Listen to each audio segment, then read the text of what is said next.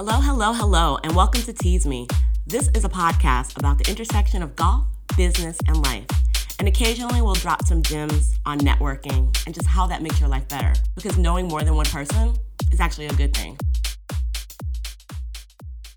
Hello, Tease Me listeners. Welcome to October. It's my birthday month, it's sweater weather, it's pumpkin spice season, and candy corn season. All of the things that are very debatable. However, it's also Mental Health Awareness Month. And I don't know if it's just a month or a day. It should be every day. And mental health is health.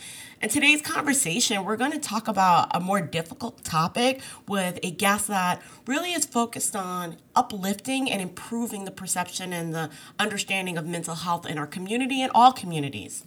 If you ever check out my Instagram feed, you'll see that I'm often having a very good time on the golf course. It is my place of zen, because I can appreciate the ability to walk from hole to hole, to breathe deeply when many people can't breathe right now, they're on ventilators, or to be able to observe the beauty of the green grass or the blue skies, and to really be present. I know a lot of people love to go out there, hit the ball, chop it up, be competitive, but for me, it's my place of peace. So when people disrupt that, I don't enjoy the round as much because I know why I'm there and I know what my purpose is. And so when I have to ground myself in that moment, I can't let other people distract me from what brought me there. I think about times when I was younger and I'd have to go to visit people with my grandmother. She loved going, I don't know if she loved it, but she was a nurse and we often visited the sick and shut in. And I spent a lot of time with my grandmother. And I don't know if you were one of those kids that were sitting with your grandmother at like funerals, but I was. And I remember going to visit people at their homes that they couldn't leave, and she would pray with them, and I'd just be there and I'd play with their grandchildren because usually there were other kids there sometimes there were. And I just remember the sadness of not being able to leave your room. Like, really think about it, sick and shut in. So not only are you ill, you literally can't leave. And as we think about mental health and we think about being present and being super grateful for what we can and cannot do, it's being able to say, maybe I'm being held back from this space, but there's a blessing in that. Or maybe when I'm here, I need to pay attention to why I'm here and the fact that I am here and just be grateful for that as well. So as we think about mental health awareness, there are some very difficult conversations that people are not willing to have. And whether it's through trauma that's been repressed or just dealing with the day-to-day and not having the coping strategies or the tools needed to be okay, and not even being aware of when you're not okay, but just going through the day-to-day because there's just not enough time to think about your health or think about your mental health, because there's physical health and there's mental health. These are things I want us to focus on for this conversation. So while it is deep, it is an enjoyable dialogue with Dr. Michael Lindsey. I am honored to introduce our guest for this episode, Dr. Michael A. Lindsey, who is a noted scholar in the fields of child and adolescent mental health, as well as a leader in the search for knowledge and solutions to generational poverty and inequality. He is the executive director of the McSilver Institute for Poverty, Policy, and Research at New York University, NYU, the Constance and Martin Silver Professor of Poverty Studies at NYU Silver School of Social Work, and an Aspen Health Innovators Fellow. He also leads a university-wide Strategies to Reduce Inequality initiative from the NYU McSilver Institute. At the NYU McSilver Institute, Dr. Lindsey leads a team of researchers, clinicians, social workers, and other professionals who are committed to creating new knowledge about the root causes of poverty, developing evidence-based interventions to address its consequences, and rapidly translating their findings into action through policy and best practices. Additionally, he leads the working group of experts supporting the Congressional Black Caucus Emergency Task Force on Black Youth, Suicide, and Mental Health, which created the first report, Ring the Alarm, the Crisis of Black Youth Suicide in America. He is a distinguished fellow of the National Academies of Practice, NAP, in social work, and a fellow for the American Academy of Social Work and Social Welfare, and serves on the editorial boards of a number of journals that you'll see in the show notes. He was also appointed as a member of the Centers for Disease Control and Prevention to serve on the Community Preventative Services Task Force, CPSTF. Dr. Lindsey was recognized on City and State's inaugural Mental Health Power 50 list, which acknowledged some of the most influential leaders and professionals who have worked towards making a difference in the lives of New Yorkers living with mental illness. Dr. Lindsey holds a PhD in social work and MPH from the University of Pittsburgh, an MSW from Howard University, and a BA in sociology from Morehouse College. Let's welcome Dr. Michael Lindsey. Hello, hello, Tease Me listeners. We are very excited today because we have Dr. Michael Lindsey. And as you heard in the bio, he has authored the Ring the Alarm, the Crisis of Black Youth Suicide. And I wondered, where do we even start with this conversation? Like, Dr. Lindsey, can I call you Mike?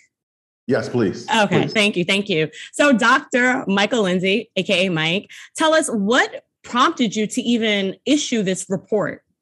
All right. So first, I have to give credit to all of the remarkable, incredible individuals that are a part of the working group of experts that helped to author the report. Now, I chaired the working group of experts, but it was a collective effort. I want to start with my McSilver colleagues, Rose Pierre-Louis, who is our Chief Operating Officer, Cheryl Huggins-Solomon, who is our Chief Communications Officer, and other members of the McSilver team, as well as the working group of experts. We all collaborated on the development of that report, which I'm proud to say, LaToya, became the basis of the Pursuing Equity in Mental Health Act that actually passed in the House of Representatives on May 12th, I want to say, of 2021 by a margin of 374 to 49, co-sponsored by Congresswoman Bonnie Watson-Coleman and John Katko from New York. And so the whole basis of this work is, oh, by the way, there's a Senate version of the bill that's currently being considered in the US Senate. But the basis of this work, LaToya, was really around documenting the rising trends in suicide among Black youth. So, for example, a study that I first authored and had some others contribute with me as co-authors, we looked at data from 1991 through 2017 from the Centers for Disease Control. And every other year since 1991, they've been doing a nationally representative survey on high school age youth across the United States. And in that study, we documented that there was a 73% increase in suicide attempts from 1991 through 2017 for Black youth. Every other racial and ethnic group saw a decrease in suicide trends over that time. Some more recent data we have analyzed showed that between 1991 and 2019, there was actually about 144% increase in suicide attempts, again, only for Black youth. So we've been documenting that. And then colleagues like Ariel Sheftal and Jeff Bridge, who are at Ohio State University, also have been documenting the rising trend in deaths, suicide deaths, of youth between 5 and 12 years old. And so if that alarms anyone, yes, as young as 5 years old, who have been increasingly dying by suicide. And so the report then is reflective of a need for us to ring the alarm on what's happening with Black youth. I'll say this also, LaToya, that one might suspect that given a topic like suicide, that we're talking about, mental health that is untreated, mental health issues like depression, trauma, anxiety. But I will submit this, that I think the rising trend in suicides and suicide behaviors among Black youth is actually reflective of something else beyond psychiatric factors like depression, trauma, anxiety, et cetera. I think that we need to unpack what is really happening with kids. And that's why in the report, we advocated for more research to be supported by the National Institute of Mental Health. And to their credit, they have responded, and other federal agencies, to give us the opportunity to actually do the research to understand and document what are the non-psychiatric factors that might be related to these rising trends. Certainly, we have a lot of work to do, but I'm proud. I'm proud to be in the space to do this work because, Latoya, it's something that we're not talking about enough. That's why we framed it "Ring the Alarm," because we know that it is reaching sort of crisis proportions in terms of its impact on Black youth. And we need to be talking about it. And I appreciate this opportunity to be with you to talk about it in this space. So thank you, Mike. This is a very new and different type of topic for us to cover on Tease Me. And obviously, we're going to talk about the intersection of golf and mental health. But there are a few things that came up, and this rise or increase that you've noticed, I wonder, was it ever really being documented, the stories of young Black boys and girls even, or just young Black people and their suicide rates to begin with? Like, was anyone paying attention? Where is the preceding data, or is there even any data before the study was conducted?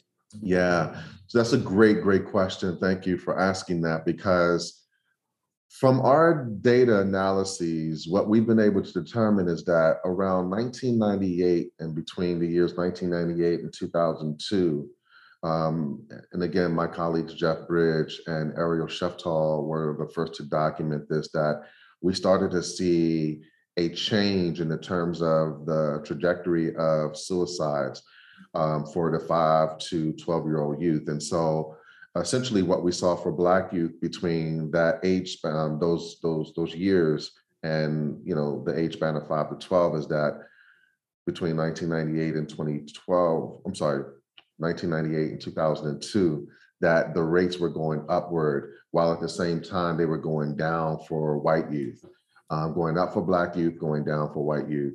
And then in terms of engagement in suicide behaviors, what I've observed is that over the last 10 to 15 years, there's been a striking increase in terms of the number of kids who are attempting suicide or having an injury related to a suicide attempt. And that primarily tends to be a Black phenomena. So you're talking then about the last 10, 15 years or so, we're starting to see a spike in terms of deaths related to a suicide attempt and actual suicide attempts among Black youth. This is such a tough topic. You also mentioned the bill. What is the work of the bill? What will it do and how will it impact someone in New York to California? Yeah.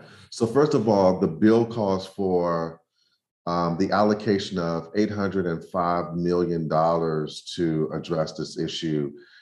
Everything from providing more resources to the National Institutes of Health to provide more research support to understand and unpack why we're seeing these rising trends.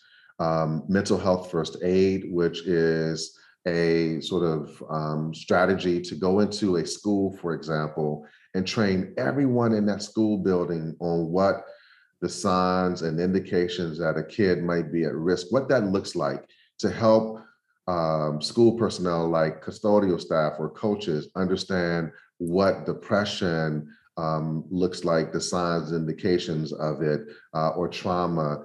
These may be factors that underlie engagement in suicide behavior. It also calls for the pipeline of training professionals, particularly professionals of color, to go into fields of mental health, to be able to be the providers that youth of color go to when they are experiencing any sort of psychiatric or mental health issues. Because what we know is that people tend to go to a professional, or would be open to going to a professional who they think would understand them, that they can relate to, and that would really be able to give them the feedback and advice to move forward in life, because that person understands their unique experiences. And so among all those things, the bill really provides the allocation of resources to be able to bring the appropriate attention to this issue in many ways, including research and all the other things that I've talked about. So there are a few things that you mentioned, non-psychiatric diagnoses of potential suicide. I know this is a difficult topic. So for everyone listening, I think it's rather critical to be observant of the children and the people in your family that are around you, because we don't always know when someone is suffering or struggling, and social media doesn't make it any easier. And if children are being more proactive in taking their own lives, that's a very scary concept. You have a number of parents that are probably still wondering, what did they miss? How did this happen? And still struggling through the pain of their only child or one of their youngest or oldest children not being here anymore. And so I guess, Mike, when this non-psychiatric, like where do people start looking within, and what can they do to try to protect the kids? Yeah, no, that's a really great point. So when I speak of like non-psychiatric factors, I'm talking about, and this is, let me just be careful to say, Latoya, that we need to do more research to understand what the impact of these non-psychiatric or mental health factors might be. So let me unpack that a little bit more. Everything from what we know to be like traumatic events that seemingly may pass over our head. We don't really think about it in terms of how it impacts our life, yet it does. And so things like divorce, we don't think about that as a mental health issue. And so if a kid experiences divorce in their family, or things like community violence, or food insecurity, housing instability, all those kinds of socioeconomic factors that play a role in the level of stress one might be exposed to, really can weigh in on your emotional and psychological health. What research also tells us, Latoya, is that it also is related to our physical health, and things like diabetes or hypertension, those kinds of, physical factors that, relate to our health and well-being. So all those stressors, again, we might not see them as quote unquote mental health concerns, but they have an influence on our lives. And so, one of the things I would like to convey is that if you don't talk about any of these issues and how it impacts your life, it can be out of control to the extent that it weighs on you emotionally or physically. And so forums like this opportunity to talk to you in a non-academic way is really important, because it helps us to spread the message. And you said something that is really, really critical, which is that we have to engage kids about the stressors and experiences in their life. So if they're having academic challenges, we just don't want them to say, go back to school and work hard and do your work. We want to understand what those challenges are about. If a kid doesn't feel like cleaning up around the house or doing chores, we don't want to cast that off as being lazy, but we want to understand what's going on here. Like, there could be some underlying issues, right? That, they're not talking about that, but that bothers them. And I think historically, and certainly this has been the case even for me, if I didn't want to do anything around the house, or, my mother's like, you're not going to be around here and be lazy. You better get yourself up and do whatever you have to do. But I think we just need to take stock of the things that our kids are exposed to from, social media or news cycles, where we see, George Floyd or Trayvon Martin. We hear about that, Ahmaud Arbery, Breonna Taylor, all those kinds of things weigh in on us and affect us at a really deep level. And I think we just need to acknowledge it. We need to talk about the pain associated with it and process it with hopefully a professional, but even in, your social networks or inner circles, to be able to talk about these things. But most importantly with kids, to give them that opportunity to talk with you about what's happening with them. And this is one thing I'll say, and I'll close because I feel like I'm being long-winded here. But one last thing is that it's fairly simple and straightforward about how we reach kids. It's not rocket science. And so what I mean by that is we simply can ask them, how are you feeling? Not how you're doing, but how are you feeling? How was your day? What things impacted you today or made you feel excited or made you feel nervous? To really help kids to understand their feeling state and to be able to process that, to be able to talk about it. Because what happens then is that when these issues are not discussed, there's high potential for that pain to be turned inward. Mm. And I tell you, you've mentioned a few things, Mike, that are very timely. In addition to like the news, like even here in Harlem, just over on like 117th, 119th, they've been shooting a lot. And it's like a 13-year-old and a 16-year-old were shot. One died. And to see that and know that there's a child who knows that person from school, or there's a child that grew up with that other person, and there's not really a space for them to process that. And I know this is a very deep conversation, but the part that we haven't even touched on are sometimes parents don't even have the capacity to help the children even deal with their feelings or acknowledge them. Like, we're listening to these podcasts as we find our coping strategies. We go play golf, we go do things. And some people don't even have those outlets. They just go to work and their kids are home and the kids are going through something, but the parents are too tired. And there just doesn't seem to be a lot of space to pay attention to anyone's mental health. What are your thoughts on that? No, I think it's really important for all of us to take stock of the things that are happening around us. You mentioned Harlem. I have recently spent time in my hometown of Washington, D.C., and some of the same things are happening. Babies are being shot. There was an incident where an 8-year-old kid was playing a video game in his home, and was a bullet pierced the window and shot this kid because folks were in a shootout. And so I think that there's this violence that's happening. In our communities, and other kinds of challenges related to COVID, and we know that Black and Brown communities have been disproportionately impacted by it. I just learned of a childhood friend over the weekend who died from COVID.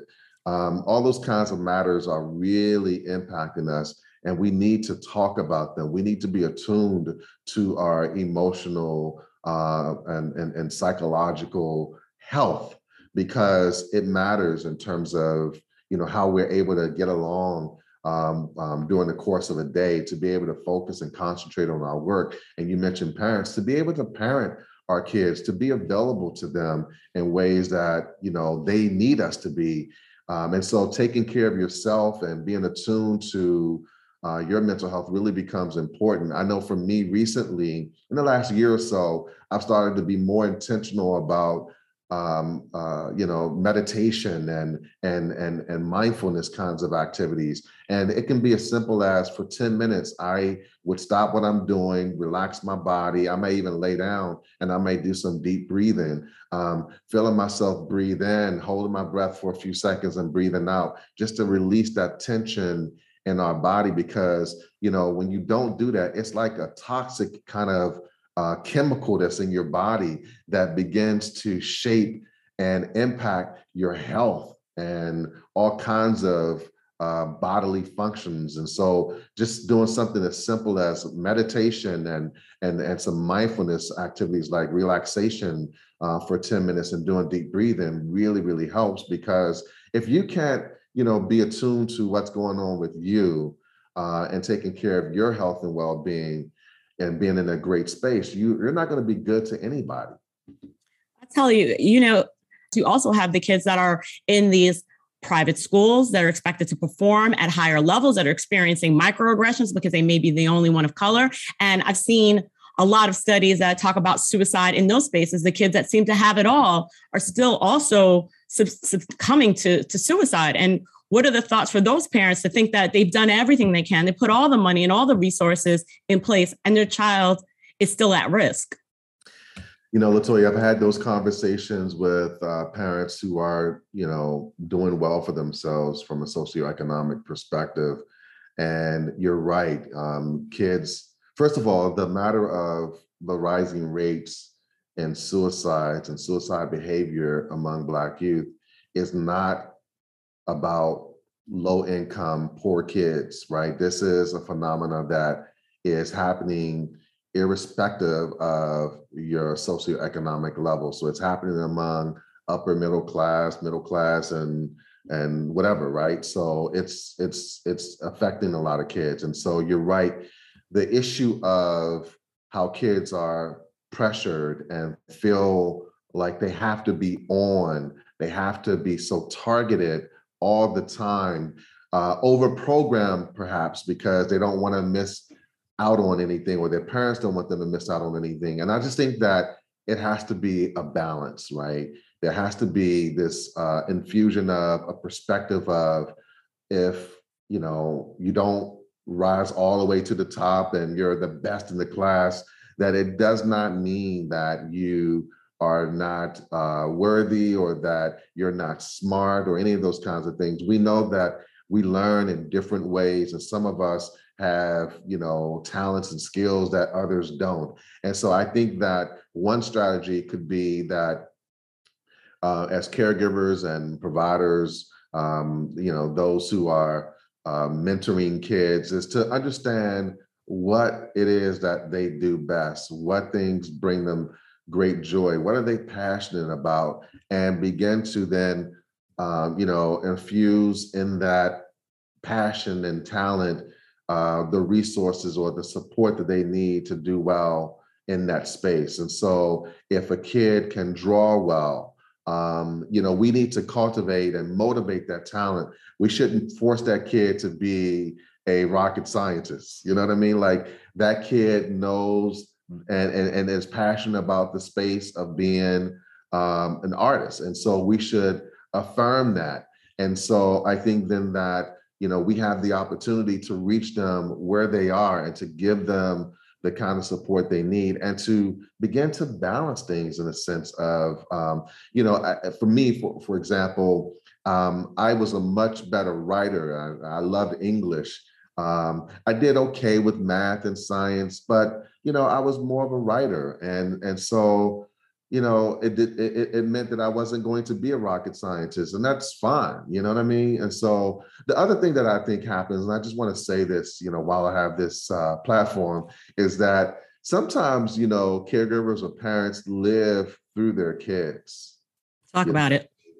And so I think it's important to, really give your child the space to be their own person, and not have it be about what you want them to be, or framing it around what opportunities you didn't have, and now you want to give it to your kids. I think balance is really, really important, and I think that the suspension of your wishes or your missed opportunities in terms of how you invoke that on what your child should be doing, it should be relaxed, because you could pressure your kid into a corner or into a space that could be incredibly harmful. And so while you're thinking then that your intention is for them to, be supported, or to have this and to have that, you could be unintentionally creating more, harm than good. How can parents feel comfortable in what they're doing to make sure that their kids' mental health is protected, and that they're pushing them enough so that the child is not lazy? And we need to talk about mindset, because, telling a child if you don't do this is lazy, when they grow up, it probably it manifests itself in a peculiar way. But even just looking at the way that parents are just trying to do the best that they can with what they've been given, or the resources they had, or how they were raised, and they only do what they know. And if you're only doing what you know, how can parents feel empowered? Because then there's no handbook. So what can parents do and grandparents at this case, because sometimes your child is already who they are, but there are little babies that can be impacted. And maybe as grandparents, you could help change the trajectory. Yeah. So there's a lot to unpack there, and we could do a whole conversation on that alone. But what I'll just quickly say is that, given space and opportunity for dialogue and and really talking with your kid is really important. Years ago, there have been there were lots of studies on what is the appropriate parenting style that leads to success. And study after study, book after book has framed that the authoritative reciprocal parenting style is the best parenting style that leads to emotional and physical development to its optimal extent. So what do I mean by that? Versus authoritative, not authoritative, like when you're just like assertive and authoritative and you don't give, it's like my way or the highway. The authoritative reciprocal parenting style is like, you give your kid the sort of space in which to operate, and these are the confines of which you operate. So for example, if they want to go outside, my mom used to tell us, when the street light comes on, you need to be in the house. And so I knew then that it meant when that street light came on, I was in the house. If I was not there after the street lights came on, then there was a penalty or cost to pay, right? But at the same time, there was somewhat flexibility and some negotiation, right? So if I needed to stay out longer because I was, doing a project with a friend or something like that, there was give and take, right? And so my mom was relaxed on, okay, you don't have to stay. You can stay longer than, after the street light comes on, but I need to, when you're coming home, let me know, and all that sort of stuff, right? So there's a lot of flexibility there. And I think that, the best way for us to have that sort of, flexibility is to have that relationship with your child where there's like some dialogue about what the things are that you want them to do, explaining to them why it's important for them to be inside when the street lights come on, because if you're living in a community that things happen at night, you want to safeguard the well-being of your child.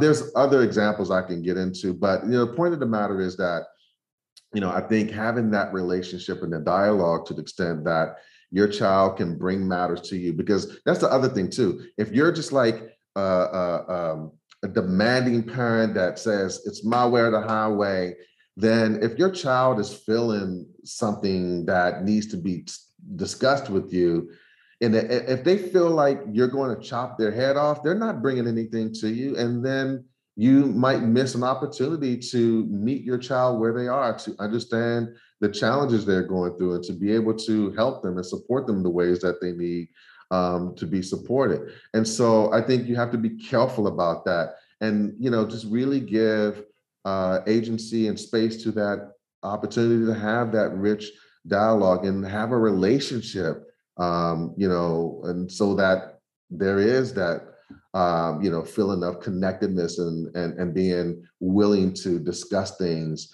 and not fear that their head is going to be chopped off for bringing that matter to you. Yeah, you lose a lot of children to the streets that way. They're looking for family, someone to listen, someone to get advice, and just be able to have that conversation. And then you're not able to help them because now they're seeking it from someone else, and then the trust is lost. Now I want to go back to something you mentioned. You said that. I said that. I love it. I love it. You said that. You say it again, because I can't say it again. I just talked for like 2 minutes, but you just cut it to the chase and you said it. That's exactly the case. I love it. We need to go back. You mentioned the bill and trying to get more people into this space. What made you, you studied at Morehouse, and so there, for all those that are listening, Morehouse, and a very elite academic institution. But when you were in school, what even prompted you down this path towards just mental health awareness and the work that you're doing now? Yeah, that's a really great question. I, growing up, never thought or imagined I would be in this space at all. I went to college with the intention of being a lawyer, and that's what I wanted to do. Shout out to the lawyers out there who are doing their thing. When I was at Morehouse, I used it as an opportunity to kind of process, and the readings that I was exposed to, the great thinkers of our time, helped me to make sense of my experiences that I saw growing up in Southeast Washington, D.C. And I grew up during the crack era, and just saw the devastation of my community and people in my community who had the unfortunate circumstance of being addicted to crack. And so I went to college then, at that time, just trying to understand what happened. And I felt like a bomb just exploded in my community, and I just was trying to make sense of it. And so the more that I was exposed to, great thinkers in the psychology space, like Naeem Akbar or Wade Nobles or Lawrence Gary, who talked about mental health and the historical legacy of slavery and all its vestiges that in a contemporary sense impacted our lives. I felt like, wow, this mental health piece is like really, really interesting. And so I kept reading the mental health literature, reading these, sort of luminary thinkers in this space. And I just fell in love with it because I knew that, for me, when a person was addicted to crack or any other, substances where there was an addiction, I felt like what they were doing was masking or trying to numb their pain, and in terms of, maybe it's their family life or things that happen in their upbringing or, maybe a stress related to work. And so I knew then that at the core of all of that was, emotional, psychological health, that, these individuals were turning to substances to try to address that pain. And so then I felt like, I wanted to be in that space. And shout out to my mentor, Lawrence Gary, who said, I think you should do research in this space. I think you should go get your PhD and study mental health and make contributions to what we know about Black youth and their mental health. And so that's why I ended up in this space. But, I'm not by myself. I mean, there's like, really, really great colleagues and friends that I've been, doing work alongside for the last 15, 20 years who are equally doing, amazing things in this space. And I just feel so humbled that I have this opportunity to work alongside them and to try to address these issues for our community. Wow. Well, with that being said, what does change look like? Change. What change looks like, just in a broader sense of things, it looks like, you don't have to succumb to doing business as usual. You can think about an alternative for your life, no matter what it is. We can get into this notion of repetitive behavior and get so stuck into doing what we do that we don't always see a way out, and it can put blinders on.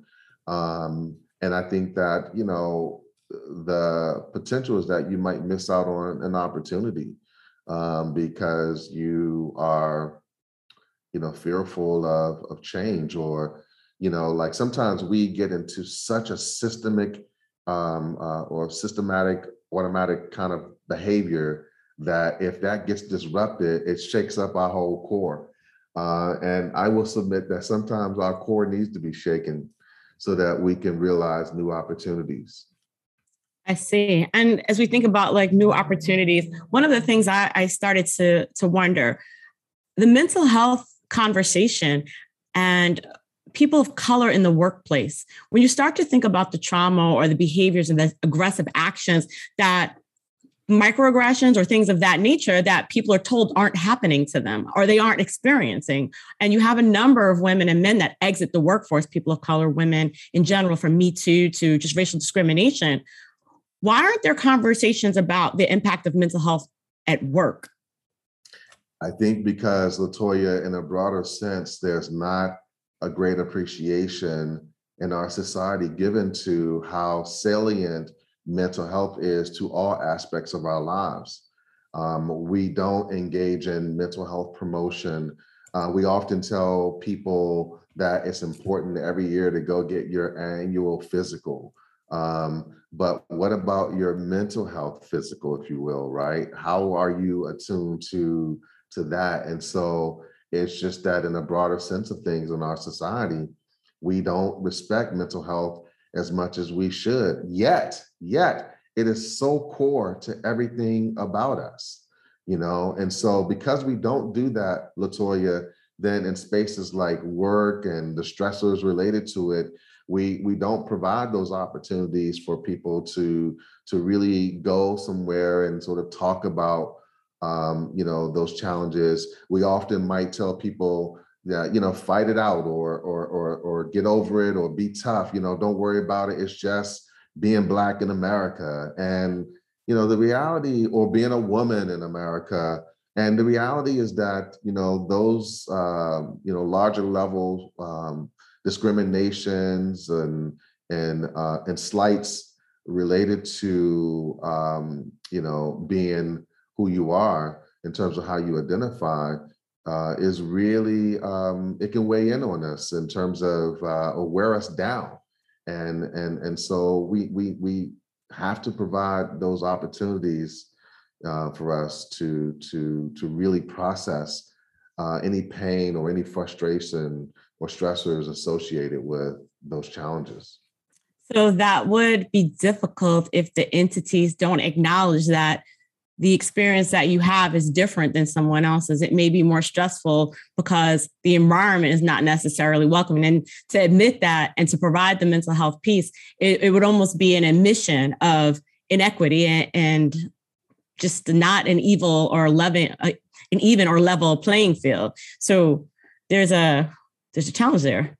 There is a challenge there. And, I'm all for, and I hope that my hope is that the world, I'm an eternal optimist, and I hope that the world can be a better place where we can, give space to understanding, each other in a greater way, to understand how,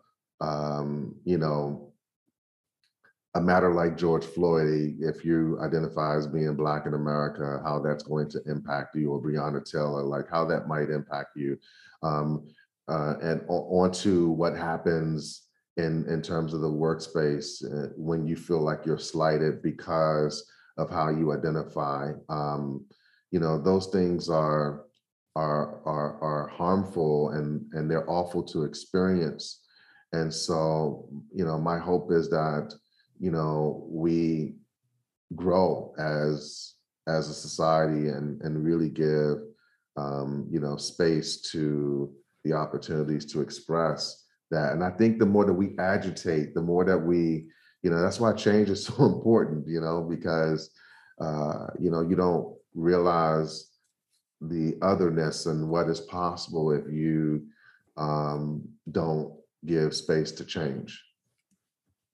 So do we want to talk about the NFL case study right now that is kind of presenting itself of consistent institutional discrimination and how that manifested? Think about for anyone that doesn't know, this Gruden person was in a position of power. And when you start to trace, and he sent some very offensive emails that someone, obviously, I don't know the whole story, but I'll tell you the parts that matter for right now, sent these emails or this email, and it was very had a lot of derogatory language. And just when you start to look back at his history and his career, you start to see that he intentionally was making a number of decisions that impacted people of color that were in positions, like the one Black punter or the one Black, defensive coach or whatever. And you start to think about all of the mental health impacts that had on each of those players, that question their worth, that question their ability to execute. And maybe they knew what it was, but the NFL obviously has a culture issue just by way of the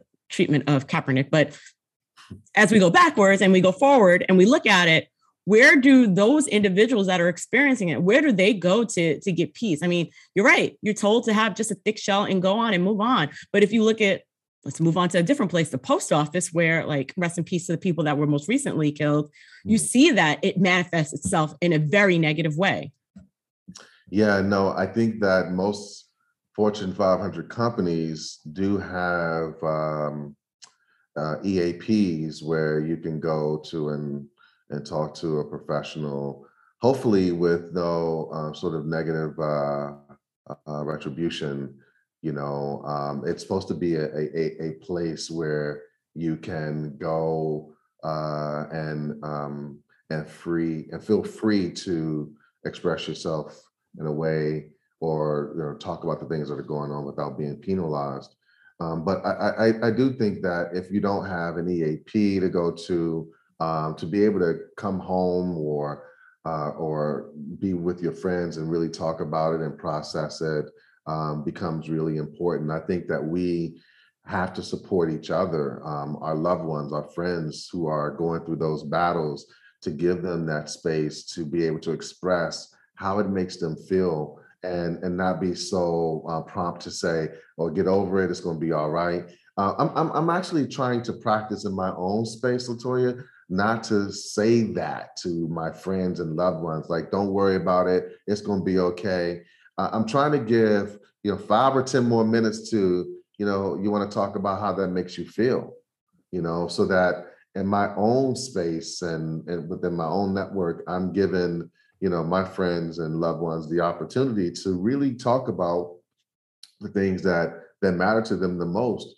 But I think we oftentimes will, be prompt to say, move on, it's going to be okay, pray about it, or whatever. And we, as I frame it, we blunt the range of emotional expression, right? So we don't really give that opportunity to ourselves or to the folks that we care about, that room to really express how things make them feel, and give them that opportunity to, make those adjustments in their lives as a result of the things that they're experiencing.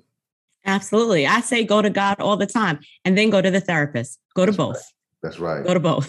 That's right. So talk about things that matter. How did you get into golf? Because clearly that matters for this conversation and this podcast. And, all of us lighten up. And when we think about such a heavy topic, we have to find these outlets. So I understand that golf is one of yours. I mean, that is how we come to know each other as well. So right. Do share, how did you even get into golf? Well, it kind of started in college, maybe even over one of my friends in college did a summer internship here in New York, and came back and said, hey guys, like the thing that we have to do now is play golf because deals are made on the golf course, this, that, and the other. And so I started to take lessons around that time. And then I kind of put it away because I was like, I don't know if it's for me. And, I just was not really into it. And then I just, returned to it. And I got to say, Tiger has had a great influence on a lot of us playing golf. Let's be real, right? So we see that brother out there doing his thing. And we're like, okay, wow, you're like golf. He made it look so cool, and so a lot of my friends were playing golf, and so I guess through those connections, peer pressure maybe, I started playing golf a little, maybe over about 20 years ago on a consistent basis, and I got to tell you, it's there's this phrase, I guess people say, what's your Zen? What's the thing that brings you most happiness and peace in your life? And that's golf for me. If I, want to just decompress and go into another world or another space, golf is that for me, because when I'm on the golf course, all I'm thinking about is that course. I'm thinking about how I'm, approaching the challenges on the course, and everything else is blocked out for me. And so, some years ago, Latoya, when I realized that golf was doing that for me, I wanted to do more of it. And so that's sort of how I got into golf, and that's what I get out of it, based on what it gives to me. So even as you think about your experiences with golf and mental health, how would you explain to someone else how they can make it or use it as a tool to improve their mental health versus getting caught up in, just different aspects? Because it's a sport in itself. And so you have to be very intentional to focus on your mental health. How would you advise someone do that? Or what has your experience been? So I'm going to share something that is so deep, right? One time I was playing golf. Me and my brother and I were playing golf with this other gentleman, and we were on our cart. And after we went through the first hole, we put our scores down. Like my brother and I put our scores down, and then we went to the second hole and we put our scores down again. And then something said, "Well, wait a minute. What is the other guy? What's his score?" And so I said, I can't remember his name now, but I said, "Hey, listen, I didn't get your score on the first hole. And then what did you get on this hole?" And you know what he said? He goes, "I don't keep the score." Okay. Think about that for a second. No, trust me, I know that one. Yeah. Like, what do I need a score for? Right. I said, okay, what are you talking about? And he said, "Yeah, when I play golf, I never keep the score. I just come out to play. I don't get wrapped up in my head about, what my score is and all that sort of stuff. I just come out to play." And I thought then in that moment, as I reflected on what he was saying, I said to myself, "Latoya, what if life was like that? What if relationships were like that, where we didn't keep the score?" Wow. That's pretty powerful. Yeah. So, I think the more that I played, and, when you play with different folks, you get a sense of different, pearls of wisdom and anecdotes that you live with for the rest of your life that become, those life lessons and things that, can really help you to process things or to overcome challenges. Yeah. And I feel like one of the things that you mentioned earlier with the breathing, like where else are you out in the open where you just can sit there and meditate and pay attention to everything that's going on? Yeah, that's so true. I mean, that's another thing that I get out of golf really is being one with nature and seeing the greenery and the shrubbery and all of that sort of stuff. It's just like it takes you, it's like an oasis, right? You just go into this other space, and it's not about really anybody else, or it's not about what's going on in the outside world. It's about this challenge that's in front of you. And a book that actually I recommend for anybody, but particularly for those who golf, is a book by, I think his name is Bob Rotella. It's called Golf is Not a Game of Perfect. And one of the things that he's a psychologist, but he's a golf, he's I guess a mental health coach for professional golfers.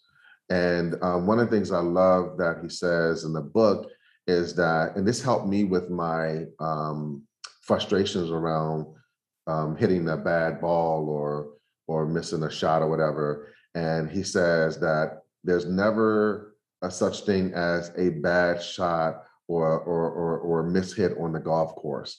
And he said, because that next shot is an opportunity. It's an opportunity to forget about what just happened. It's an opportunity to, meet your next challenge. And so it's almost like you forget about what just transpired and you focus on what's in front of you, no matter what obstacles or challenges you face with hitting that next shot. You just focus on it. And so I just really appreciate golf in that way, because as I'm playing, I realize that it's like therapy, really, because it really is challenging you about, as well, how you're approaching your round, how you want to approach that shot. In fact, one more thing I'll say in this book that, really stands out for me, he says that, the round of golf actually begins before you get on the course. And you have to imagine what kind of round this is going to be for you. And to the extent that you imagine that this round is going to be a great one, you can manifest that. Yeah. And it's all about presence. I mean, I can tell you, I've played a lot of golf this week. And one of the days we were trying to get to the course, I was like almost on E. The course was 23 miles away and I had 36 miles of gas left. And I'm like, if we make one wrong turn, and then we arrive at the course and we're like 5 minutes late and we're running up to the tee box and we don't warm up and there's no food and I didn't eat breakfast. It was a terrible round. But to your point, I did nothing to prepare myself mentally beforehand. I was not prepared. And by the 18th hole, I just wanted to crawl home. Right. No, I know what you mean. And so then like those things that, those pearls of wisdom that I use or take to the golf course, then I bring back to my life. And I try to manifest those things in my life. So yeah, I mean, you can frame the kind of situation that you're going to experience by how you create a mindset around it. Absolutely. So do you have any favorite golf moments or memorable scenarios that have happened to you on the golf course? Yeah, so in this same vein of like, you never hit a bad shot. I remember one time I actually was coming off the drive and I hit my ball over into the other fairway. And I was playing with a friend of mine who's like a scratch golfer. He said, I want to show you something. And so there was like a row of trees in between the fairway that I'm supposed to be hitting down and the fairway that I hit onto. And so we went to my shot and he said, I'm going to show you how to hit this shot over those trees. And he said, watch what happens to my ball. I'm going to get it right on the green. And he did that. LaToya. He hit that shot and it went way up in the air over into, it did like a curve over into the other, green that I was supposed to be on, right? And so I will never forget that because he manifested for me in that moment that there's never a bad shot. And so that's like one of my favorite moments in my entire time of playing golf. Wait, but what happened to your ball when you hit it? Oh, well, it went to the trees and then it went down. You're like, well, all things are possible. But I tell you what, LaToya, I was able, so that happened to me again. And this, not on the same course, but another course. And this time I remembered what he did. And I was able to get my ball over into, I didn't get on the green, but I got into close to the green to the other fairway. And so, yeah, my ball didn't make it over in that one time, but another time it did. Should we talk about the fact that you're on other fairways, or should we just skip over that part? No, let's Let's skip over that. Okay, yeah, okay. So, any favorite course? The one thing that pains me is that living in New York and I don't have my car here, is that I don't get to play as much as I would like to play. And so, as you know, golf is one of those things where if you play a lot, you will build up your muscle memory and things will become habitual, that you don't have to be in your head when you're, getting ready to hit a shot or to hit a putt. Like, you don't overthink it and you just go through the motions in terms of what has become habitual to you. And so the thing that I'm sad about the most, to be honest with you, is that I don't get to play golf as much as I want to. That's fair. I mean, that's the plight of a New York City northern, like we're in the north and it's New York City. Like that's our plight. You have to get it in while you can, because it's not going to be there. That's right. But there's another piece that you mentioned, though. It's like, how do you get outside of your head knowing where you're at? And even in our lives, right? Like we come to these meetings and there are people that are going to be like more experience, or they've written 10 books, or they've done all of these other things. And you step into the space and you've been given a platform or a place in that room. So it's even just showing up in life. But on the golf course, like, what's your experience been, knowing that, you know, we're New York City golfers, our experience is different. Our greens look like, I don't know. I played at a course and the greens were like porcelain. And I'm like, I'm used to playing on pinball machine, aerated greens. It's like somebody's backyard.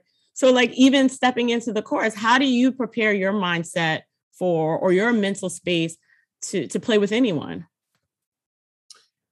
That's a really great question, because I tend to play, when I do, with friends who are much better golfers than me. They play a lot more. Several of them are almost like scratch golfers, if not scratch golfers. And so they bet, they put, money down. And so, you feel pressure to stress. Yeah. I just try to, be within my own space and to not, live someone else's life, but to really live mine. And there are times when I tell them, hey, listen, if I'm not feeling like I've played enough to be able to, sort of keep up, I'll tell them I'm out of this bet. Like, yeah, I go ahead and play, and, I'll just, keep my score and do what I do. And then there's sometimes when I'm really feeling good about myself, and I'm like, yeah, go ahead, and I'm betting. My money is in the skins pot, right? All that sort of stuff. But then again, I think ultimately I try to, just reset, Latoya, and appreciate the moment, right? To not feel as much pressure around playing something that is so enjoyable, right? And so I relax myself. I say, hey, listen, even if I do put up money and I lose it, it's okay, right? I'm having fun. We're joking around, we're, challenging each other, and all of that is a reprieve from life as I know it. And it's a time for me to, have some fun and enjoy myself. And so, that's how I approach those moments. And one of the things that you're mentioning, it like is also another mental health theme around toxic masculinity, and just being able to hold your own space in a time where there's just like a lot of behaviors and things that are happening that, discouraging a man to feel his feelings, or discouraging a person to own the space that they're in.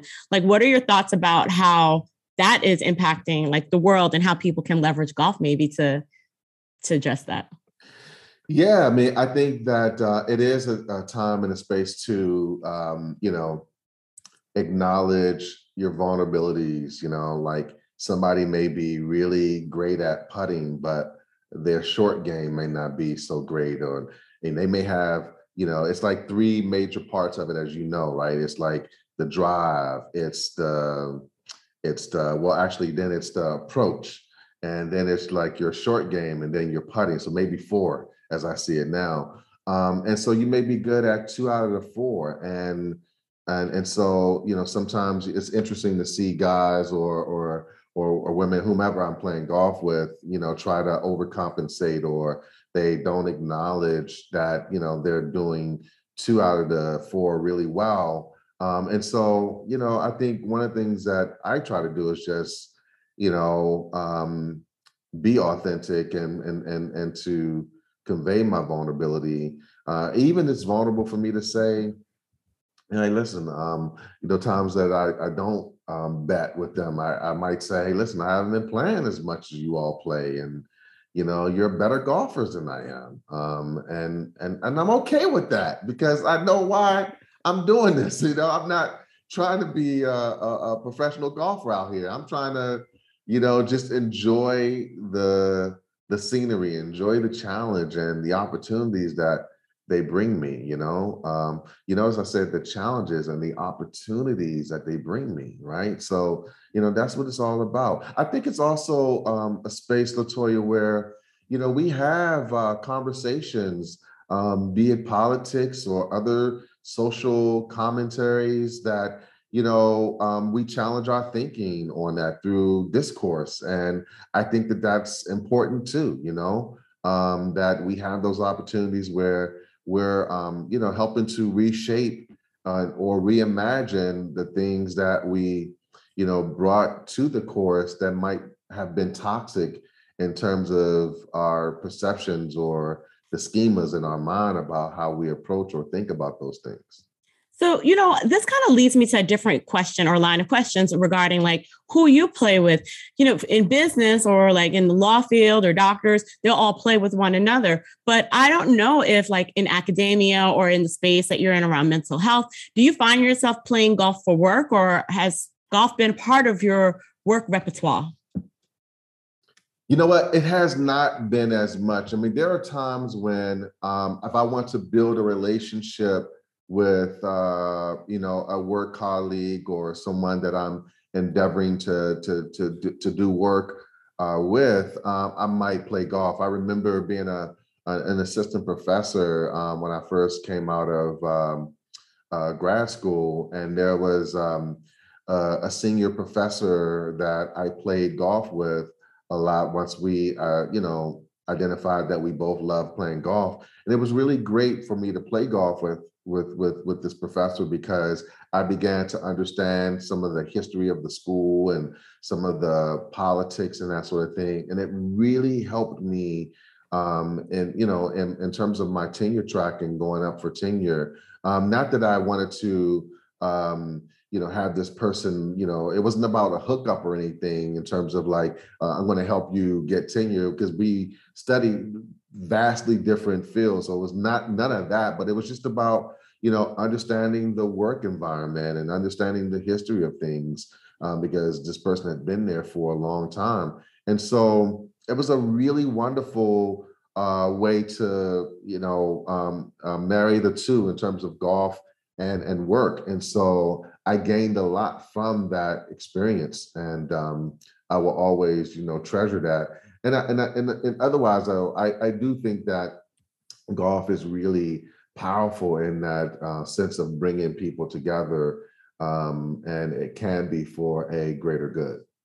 So it sounds like the secret tool you have in your back pocket. Yes. So it's actually one of the first questions I will ask, work colleagues or, folks that I'm newly developing a work connection to. I will ask them, do they play golf? Okay. And that's a good, and I mean, honestly, I feel like it's one of the best ways to get to know someone. And if they want to learn, like, sure, I'll take you out. We can go to the driving range. I won't commit too much, but we can go to the driving range together. Yeah. Well, people don't know about you though, is that you really play golf. And in fact, you're one of those people that when I play golf with you, like, it can be intimidating because, you're really great at it. And so I just want to put that out there. Oh, thank you. But that's really, the irony is I'm one of those people that is not pressed on keeping my score. I'm like, I hit that drive. That's true about you too. That's true. Yeah. I am not pressed. And the irony is that golf taught me how to just appreciate each individual moment. Yeah. Like, my drive was excellent. I'm good with that. Yeah. I had, that was a good putt. I'm good with that. Yeah. I played with the same ball for the whole round. I'm good with that. Yeah, you do. Yeah. You're not losing balls because they're going wayward. They're going this way, left, right. Is always straight and consistent. Oh, so yeah, there you have it. My secret is out. I keep my ball in the fairway most times. Yes, I bear witness. My secret is out. I bear witness. So for the people that are listening in DMV, what are some of your favorite courses in that area? Oh, wow. That's a great question. So, all right. The one course that I play the most in the DMV is Oak Creek, and it's in Upper Marlboro. Many folks will know about Oak Creek if you're listening and you're from that area. I also play Lake Presidential, which is also in Upper Marlboro, Maryland. I used to play the Timbers at Troy, which is in Elk Ridge, Maryland. That's a really tough course. The landscape, I haven't played there in years, but the landscape was beautiful. and it's a really challenging course. I play at Blue Mash, which is actually in Montgomery County. That's another really great course. And I'm trying to think, if there's something I'm missing. Oh, renditions. So renditions is really cool because that's in Davisonville, Maryland. And renditions, actually, each hole is a replica of a hole from a major course, right? And so one of the holes, for example, is a replica of Amen Corner from Augusta. And so it really feels like, on each hole that you're playing at one of the more renowned courses. And so that's called renditions. That's a really great one. Okay, so I'm gonna have to add that to my list of golf courses on my travel list. So I was on a golf trip. So a friend of mine does much like you, organizes golf trips, and so we went to Arizona, Scottsdale, and when was that? In mid-June. And LaToya, we would tee off during the 7 o'clock hour. So the last person in our group was teeing off around like maybe 7:45 or 7:50. But like when we got to the 16th hole, it was already 118 degrees, so that was torture. That was torture.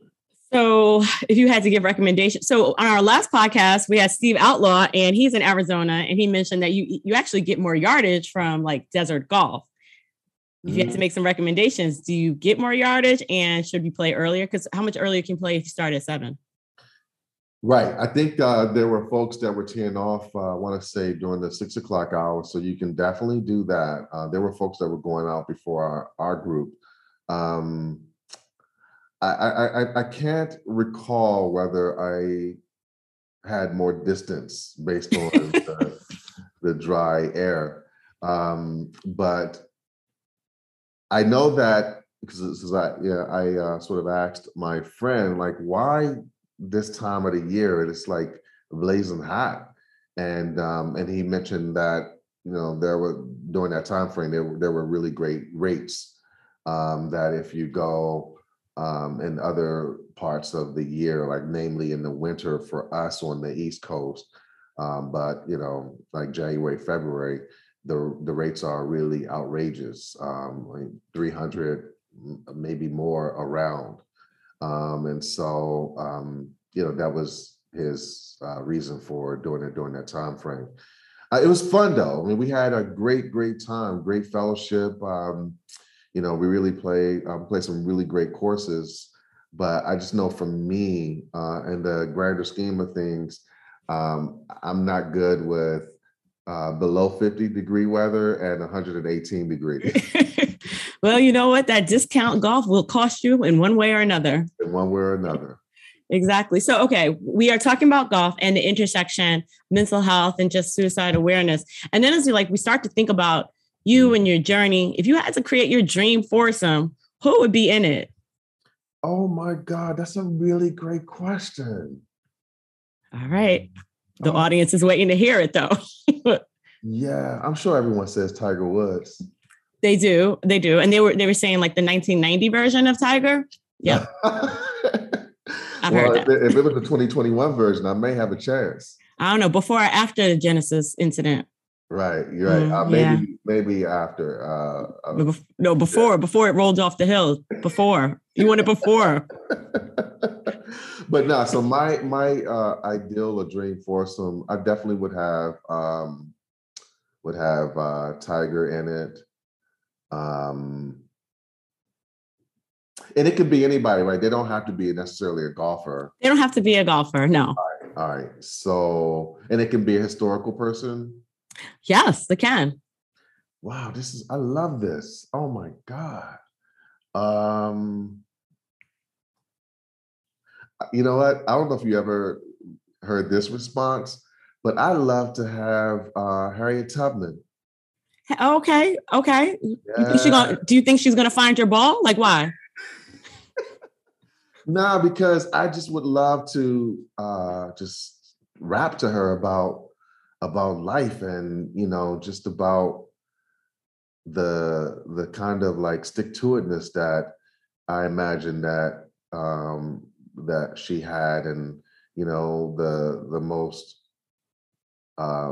seemingly indomitable challenges that she overcame. I'd love to just pick her brain about that.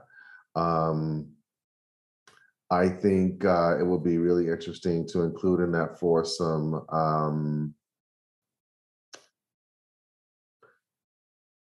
maybe Barack Obama, President Obama, because just the first in terms of what we never imagined would happen in our society, all the things that he was considering or contemplating, and then a fourth person. My mom doesn't play golf, but I'd like to have my mom out there. Okay, so you've got Barack, you've got Tiger, you've got Harriet Tubman, and then you put your mom, but that means you're not playing. So who's the caddy then? You must be the caddy. Wow, that means you're not playing. That's true. Okay. So then I guess Mama, sit this one out. Let me go off with these incredible folks. She could wait at the clubhouse and greet you when it's time to come back. Yeah. Okay. Awesome. So one of the last questions I'll ask you before we wrap up, if you were talking, so this season, the focus has been gems of wisdom, as if you were talking to someone on a golf course, but this is the audience, and just really thinking about, the work that you've done and just how it's playing out now. You were telling me about your podcast and just the things that are happening next for you. Tell me more and tell the audience more about, well, what's next? Yeah. I think for me, the power of operating in your purpose, really knowing what you have been uniquely created to do is so powerful, and to be unrelenting in terms of operating in that space. And so there are times, Latoya, where you may be daunted by the current circumstances, or you may have even been told that what you're doing is impossible. No one has ever done that before, or that you have to have this, you have to have that in order for it to work out well. Because if you don't have this and you don't have that, it's not gonna happen. It's not gonna work. I think the thing that trumps all of that is to operate in your purpose. Because when you are doing and I'm a spiritual person, right? So I identify with God in my life, right? So when you're doing what God has uniquely created you to do, there's nothing that can stop you. There's nothing that's too tall for you to climb over. And there's nothing that can just can stunt you from progressing. I firmly believe that, and I'm committed to that. And I've seen the manifestation of that in my life. And so then the work that I do, I know, Latoya, that I've been called to do it. I know that this is consistent with my purpose. All the things that I experienced in my life growing up in Southeast Washington, D.C., being raised by a single mom, and really asking so many times why, struggling with this or struggling with that. I know that those matters or situations really brought me to this point of being in fulfillment of purpose. And so I just feel incredibly humbled that I have been uniquely created to do the things that I'm doing. You're uniquely created to do what you're doing. And so then it minimizes, things like envy or jealousy or, wishing for this or wishing for that. Like everything happens in the way that it was purposed to happen for you. And so as long as you are walking in the fulfillment of your purpose. And by the way, to the parents, that's why it's important to cultivate some intentionality around your child's interest and the things that your child is passionate about, and to ensure that they're not living your dream, but they're living their dream. They're living what the Creator has uniquely purposed for their lives. And so, that becomes really important. And it's our job and our responsibility to help support that as loved ones or as caregivers. And I feel like that works for me. That's the lane in which I operate. And it minimizes a lot of stress in my life. I just want us to talk a little bit about the manifestations that you've made, like the Black Men and Boys campaign, this podcast, these conversations. Just run the list so that people know how to consume more of the content that you've uniquely created. Yeah, no, that's a great point. So yes, we have been unabashed at McSilver, for example, and shout out to my partners there. We collaborate and think about these things together. I'm gonna give a shout out to Rose, Pierre Louis, and Andy Cleek, Amu Kawolik, Frederica Steins, all of the other incredible partners at McSilver, Cheryl, Solomon Huggins, Huggins Solomon. I'm getting it all mixed up right now. Charge it to your head, not your heart. They know your heart. Yes. All those great folks, right? Miles Martin, everyone, Crystal. I just want to name everyone because they, we're in it together. It's not an I. It's like we, right? And so together we've been, looking at these issues and thinking about the relevancy of these issues for our community. And we're really trying to push the needle. And like I said, being unabashed about, these issues in terms of their impact on our community and our platform that we have to say something about. So we've had the Black Men and Boys campaign. Soon we're going to have Black Women and Girls campaign. We have done this podcast on ringing the alarm about Black youth suicide. We were a part of the working group of experts that did the report on Ring the Alarm that, as I mentioned, was the basis for the Pursuing Equity in Mental Health Act. So many other things. The McSilver Awards, where we've honored, vanguards of social justice, including Meek Mill, Tarana Burke, so many great others that, are doing things. Erica Ford, shout out to Erica Ford, for the great work that she has been doing. And others, and I hate to shoot out names like that because there's so many people that are in this work with us, LaToya, that are, doing, yeoman's work, and that need to be acknowledged, that need to be affirmed, that need to be given the credit for doing the things that they're doing to really elevate the consciousness of our community. I tell Rose all the time, like, I want to be an honorary Haitian because the work that she does and others that they do with the Haitian Roundtable is just so affirming of what it means to be, Haitian, and particularly Haitian in the context of the United States, and how it's like this reaching out to hey, I love that. I love the celebration of Blackness and being affirmed in who we are. And so I try to do that. And we partner with others who are doing great work in the space of all of these matters, whether we're talking about LGBTQAI or we're talking about those who are living with, I don't say disabilities, but, physical or cognitive challenges, all of those kinds of partners that are in there doing great work. I just really feel like blessed to have that opportunity to, and I feel like all of that is the fulfillment of purpose. Shout out to my Morehouse brother, Michael Walren, who has partnered with us, and he was a part of the working group of experts that created the report. All of those, really incredible people, David Banks and others who are just working in this space and doing great things. I'm just, Ann Williams Isom,